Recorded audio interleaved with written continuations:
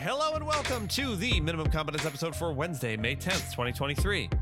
I'm your host for today, Andrew Leahy, a tax and technology attorney from New Jersey. In today's episode, we have Apple losing a suit to curtail iOS virtual machines. Crow says no. Santos is in trouble. Gilead prevails against the government. Powell is in ethics hot water. And a Trump held to account. But which Trump? We'll let you know. Let's kick back and relax with a big cup of today's legal news. Apple has lost its lawsuit against Corellium, a company that provides virtual iOS devices for security research purposes. The court ruled that the use of Corellium's CoreSec simulator falls under copyright law's fair use doctrine. This means that third-party virtual iOS devices are allowed and Apple cannot stop them. The ruling allows security researchers to run virtual desktops and OSs for research purposes. Concerns have been raised that developers may use Corellium's security-focused VMs to try out apps without having to acquire the related hardware. Apple tried to acquire Corellium in 2018, but was obviously unsuccessful. Texas billionaire and GOP donor Harlan Crow has refused a request from Senate Finance Committee Chairman Ron Wyden to detail the extent and tax treatment of luxury gifts he provided to Supreme Court Justice Clarence Thomas. Crow's attorney argued that the inquiry, quote, appears to be a component of a broader campaign against Justice Thomas and now Mr. Crow, rather than an investigation that furthers a valid legislative purpose. Democrats who control the Senate are ramping up inquiries into the relationship between Crow and Thomas and his wife, conservative activist Ginny Thomas, following reports that Thomas never reported luxury trips and other gifts funded by Crow. ProPublica also reported last week that Crow paid tuition at 2 private schools for Thomas's grandnephew in the late 2000s. Wyden said that he is, quote, disappointed but unsurprised by Crow's refusal to comply and will be talking to other lawmakers on the committee about using, quote, any tools at our disposal to compel a response. Republicans are pushing back on Democrats' efforts, including their call for a high court code of ethics similar to one that applies to all other federal judges. Republican Representative George Santos, if that is his real name, who was elected to a district in New York City and Long Island in 2022, is facing federal criminal charges over possible campaign finance violations. The charges could be unsealed as early as today, and the case could be prosecuted out of the Eastern District's central office in Islip on Long Island. Santos has previously rejected calls to resign after it was revealed that he fabricated much of what he claimed about his education and career.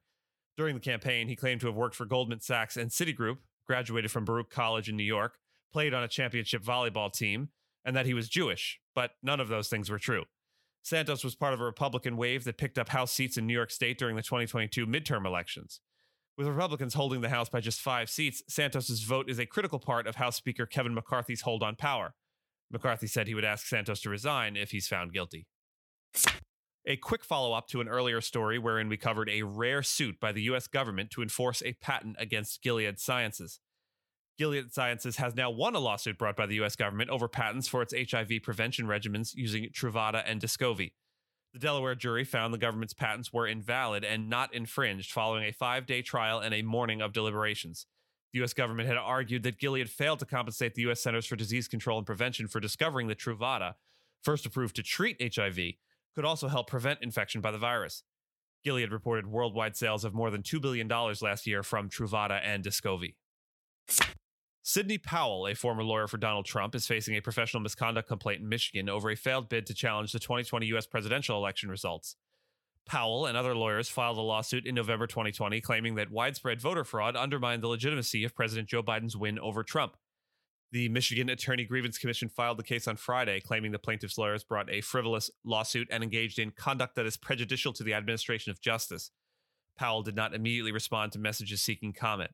Giuliani, Eastman, and Wood are among other lawyers in Trump's orbit facing attorney misconduct claims related to election-related litigation. We have a content warning here for references to sexual assault committed by a former president.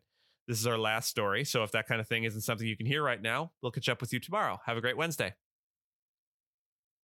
Former President Donald Trump has been found liable for sexually assaulting writer E. Jean Carroll and defaming her by calling her a liar. This is the first verdict against him in a string of legal cases that threatened to erupt during the 2024 presidential campaign. The panel of 6 men and 3 women returned the verdict after deliberating on the civil lawsuit for less than 3 hours. Carroll had accused Trump of attacking her in the dressing room of a Fifth Avenue department store in the 1990s and then harming her reputation by saying she made it up when she went public with her account in 2019. He must pay her $5 million in damages, $3 million of it for defamation. The trial renewed attention on Trump's fraught history with women and anyone who thinks women shouldn't be abused as he embarks on another run for the White House. Despite the relatively high-profile trial, recent polls show Trump as the clear frontrunner for the GOP presidential nomination. Trump's attorney Tecopina said Trump would appeal Tuesday's verdict and seek to reduce the damages. Because it was a civil rather than criminal case, and because the wealthy and powerful are rarely held to account, Trump was never at risk of imprisonment over Carroll's allegations. And with that, thank you so much for listening to Minimum Competence, your daily news podcast for lawyers. If you're looking for more than Minimum Competence, links to further reading on all the topics touched on today are in the show notes. If you have any questions or story suggestions, find us on Mastodon on the esq.social instance. Nothing said today should be construed as legal advice or the opinion of our employers. Reviews go a long way towards helping new listeners to find our show. If you have a moment and can leave a rating or review on your podcast player, we'd appreciate it. And if you know someone that might be interested in the story we cover, consider sending them the episode. Minimum Competence is available at minimumcomp.com and wherever you get your finely crafted podcasts. We'll see you back here tomorrow, and until then, ponder.